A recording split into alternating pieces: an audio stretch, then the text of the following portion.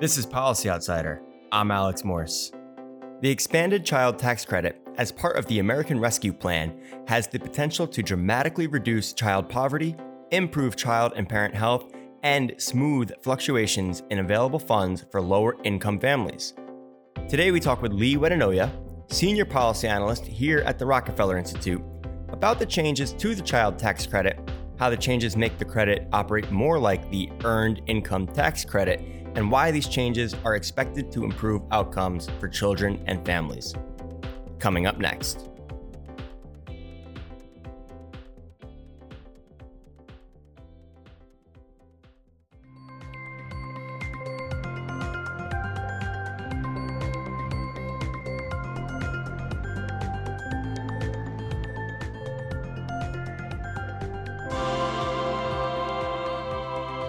I'm here today with Lee Wedenoya, Senior Policy Analyst at the Rockefeller Institute. Hi, Lee. Thanks for joining today. Very happy to be here. How are you doing? I'm doing well. Excited for the child tax credit to get started up. Yeah, so that starts today. We're recording July 15th. Checks hit into families' bank accounts. Yeah, so on July 15th is when checks were sent out. So depending on whether or not you get direct deposit or you're receiving a physical check in the mail, families should start receiving them today or sometime in the next week or so. Now, these checks, these child tax credits, they're part of the American Rescue Plan. So why are Americans now receiving these checks? So one of the provisions of the American Rescue Plan Act, or ARP Act, was an extension of the child tax credit. Now, the child tax credit should be familiar to most Americans with children. It's that $2,000 write-off you get on your taxes when you file them every year for each child you have at the time, under 17, but now it's going to be every child under 18. So this applies to pretty much every family in the U.S. making under $400,000 a year. So the checks that families are receiving now are going to be monthly advance payments for the rest of the year, which are equal to about half the tax credit that they are eligible for. So they would ordinarily get it just during the tax filing season, but they're going to start receiving credits of $250 per child 6 and over, and $300 per child under 6. Okay, so if a family has two kids who are 3 years old, 4 years old, they'll be getting $600 a month extra. Exactly. Okay, so is there anything else new in this ARP Act extension? So the first thing we've covered is that monthly advance payment of half the credit. The second thing is that the amount of the credit has actually gone up. So it's risen from $2,000 per child to $3,000 per child between the ages of 6 and 17, and $3,600 per child under 6. The other thing that's changed is something called refundability. So the child tax credit in the past has only been partially refundable, which means that if you don't have a tax burden, as in you're a very low income family, you only get the part of the credit that is refundable. So that was about $1,600. Now, the lowest income families will receive the entire value of the credit refunded, which is that $3,000 or $3,600 for a younger child. So those three changes are the main differences with this child tax credit extension compared to the child tax credit we've all been accustomed to. This might be a side note, but were there any obstacles into passing this legislation or getting these numbers? How did the Biden administration come up with this? I think that's a good question. Researchers and policymakers have long been pushing particularly for the credit to be fully refundable, because that would allow it to help some of the most low-income families, those that receive other forms of support such as food stamps or the Earned Income Tax Credit. But the exact monetary amounts, I think the biggest reason was that families need more money for younger children who are not school-aged yet. But for the exact numbers, I think that came out of the compromise structure of the bill. Do you think they reached those numbers as we're coming through a pandemic? So yes, I think the pandemic has a lot to do with how this tax credit got expanded, particularly because the closing of schools made it much more difficult for parents to go back to work. So as we're coming out of this pandemic into the economic recovery, especially given that it's summer and schools are out, having additional monthly payments to parents to support childcare, summer camp, or other ways to get themselves back into the workforce is going to be really valuable. And that's one of the reasons why the payments are monthly rather than, a tax credit we'll all see when we file our taxes in February, March. Okay, so you've mentioned that low-income families are going to be benefiting from this. Who else is going to be affected by this program? So the child tax credit has always been one of the widest reaching supports for families, and it is available to families both in lower and middle and even some higher income groups. So the traditional tax credit can be paid to families making up to $400,000 a year, which is quite high income. The expansion, however, is only going to affect lower and middle income families. So single filers who make under $75,000 a year are eligible. Head of household filers who make under $112,500 a year, and married couples filing jointly making up to $150,000 a year. Now, these might seem like familiar thresholds, and they are the exact same income thresholds that were used for other forms of COVID aid. So if you make above $150,000 but below $400,000, you're going to receive that same $2,000 benefit as you always have that you file for with your standard taxes. But due to this increase in refundability, it's actually low-income families that are going to gain the most.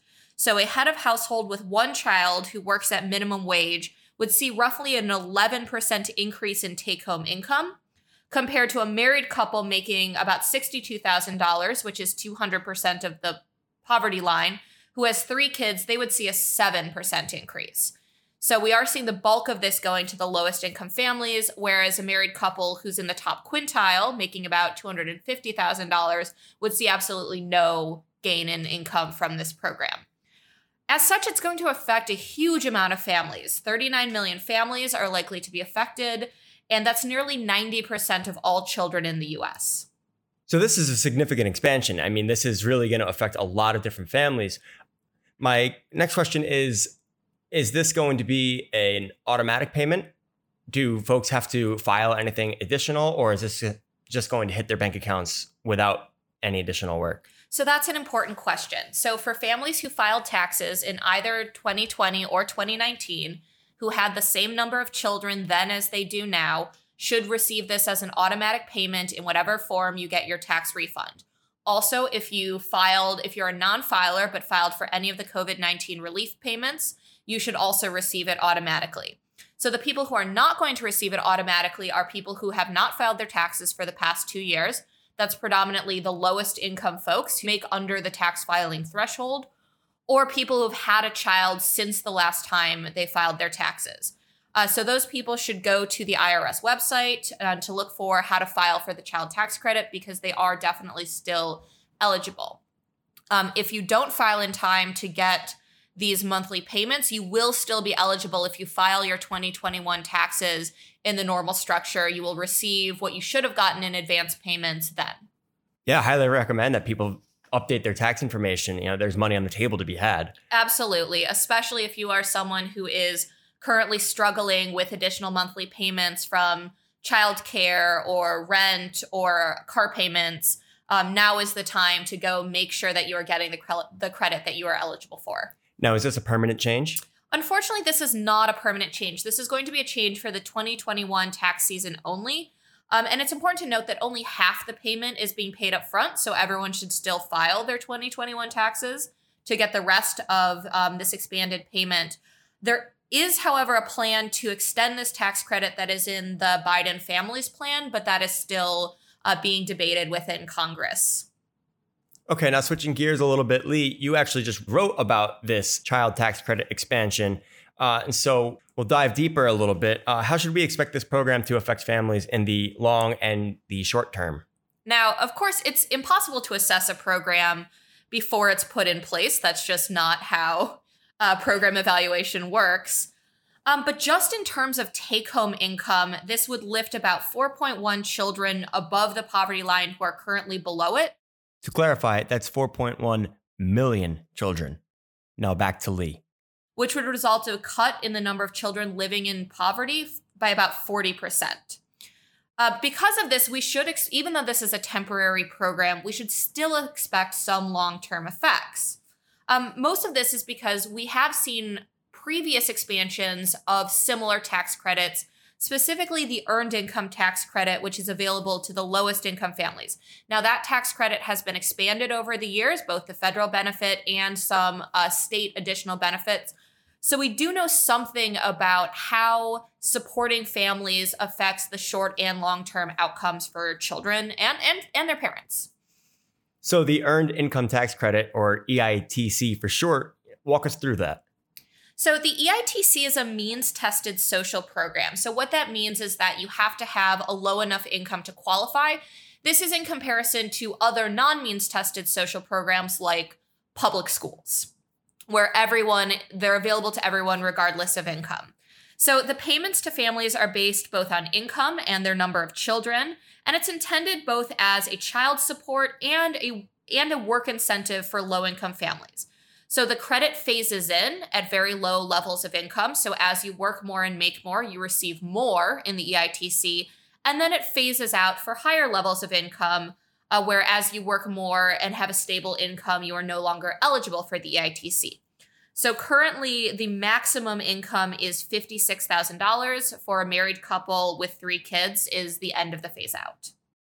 So the maximum credit for the EITC is quite similar to the maximum credit for the new child tax credit. So the maximum credit for 3 or more children is $6,557, but the average payment to families is about $2,400. So this is a large program. It's the largest single support for low-income families, and it's worth about $62 billion and goes to 25 million families. This is the EITC. This is the EITC, right? So the EITC affects 25 million families. This child tax credit expansion in the ARP Act is going to affect more like 39 million families. So there are 14 million additional families who will receive this current child tax credit expansion who do not qualify for the EITC. So those are the middle income folks who are really going to benefit.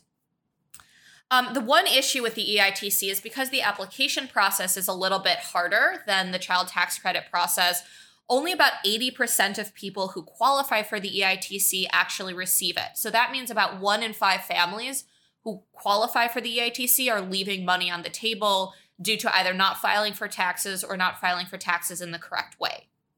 So why do we care about the EITC? We've covered this a little bit, that the expansions of the EITC in the past, specifically a huge expansion in 1993, look a lot like the expansion we're currently seeing in the child tax credit.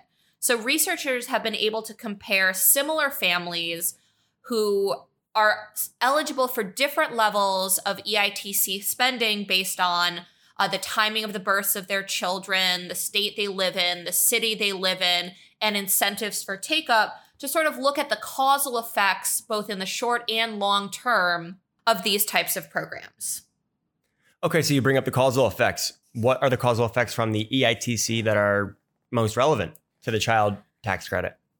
So over the past 30 years, the measured effects of the Earned Income Tax Credit, generally measured as an additional $1,000 in funding, have been nearly uniformly positive, and the effects that aren't positive are null.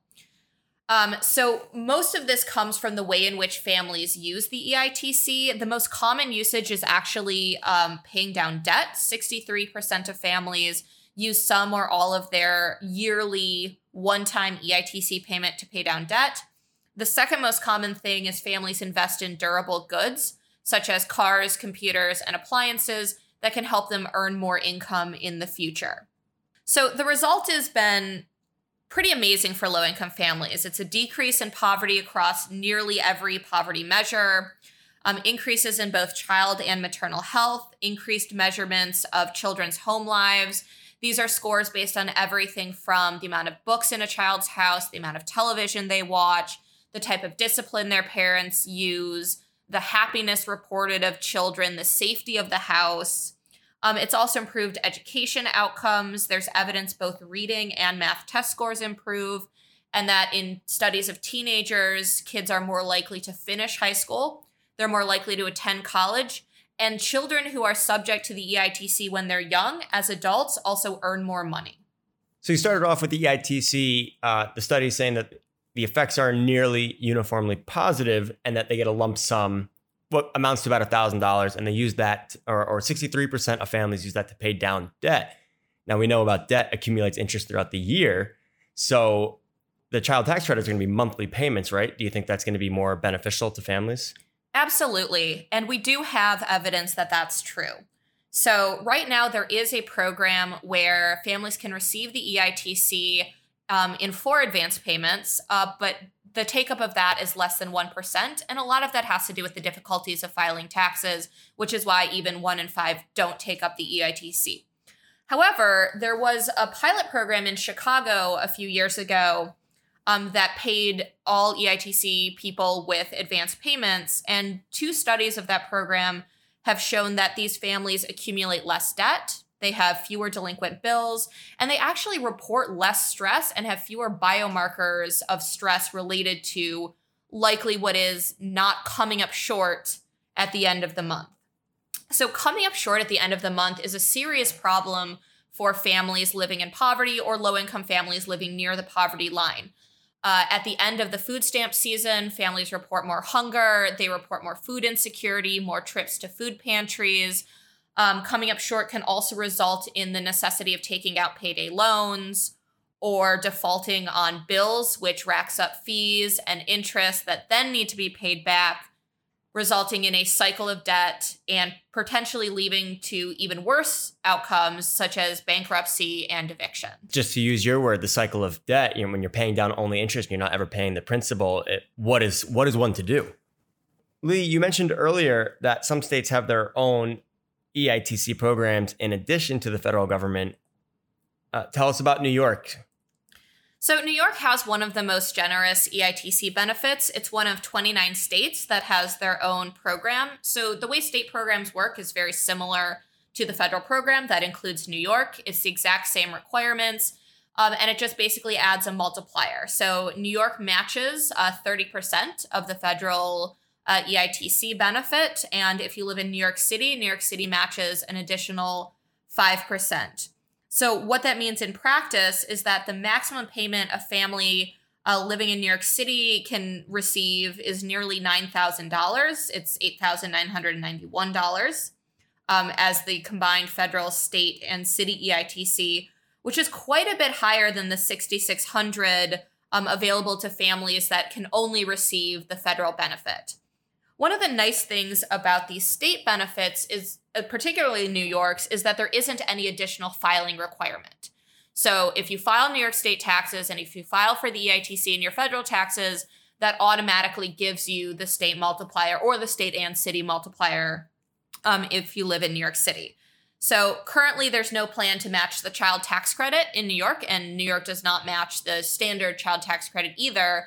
But it's a recognition that families may need additional support, and the state does step up to do that.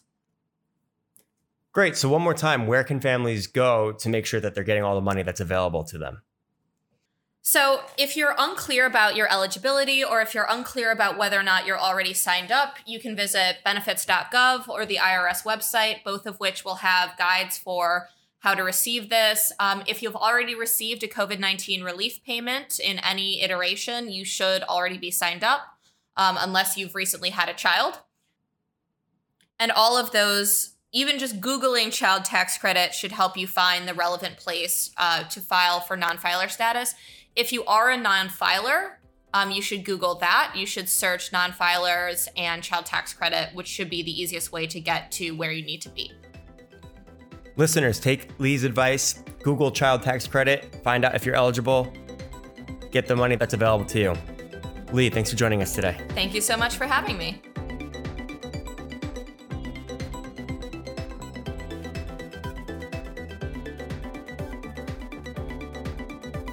Thanks again to Lee Wedenoya for joining today.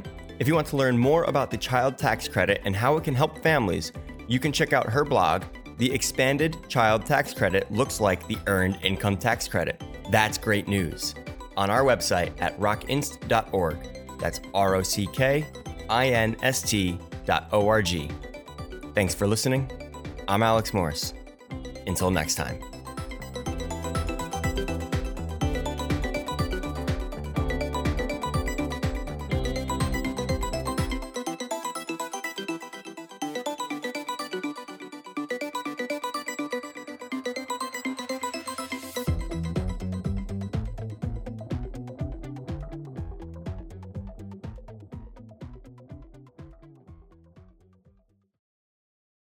Policy Outsider is presented by the Rockefeller Institute of Government, the public policy research arm of the State University of New York.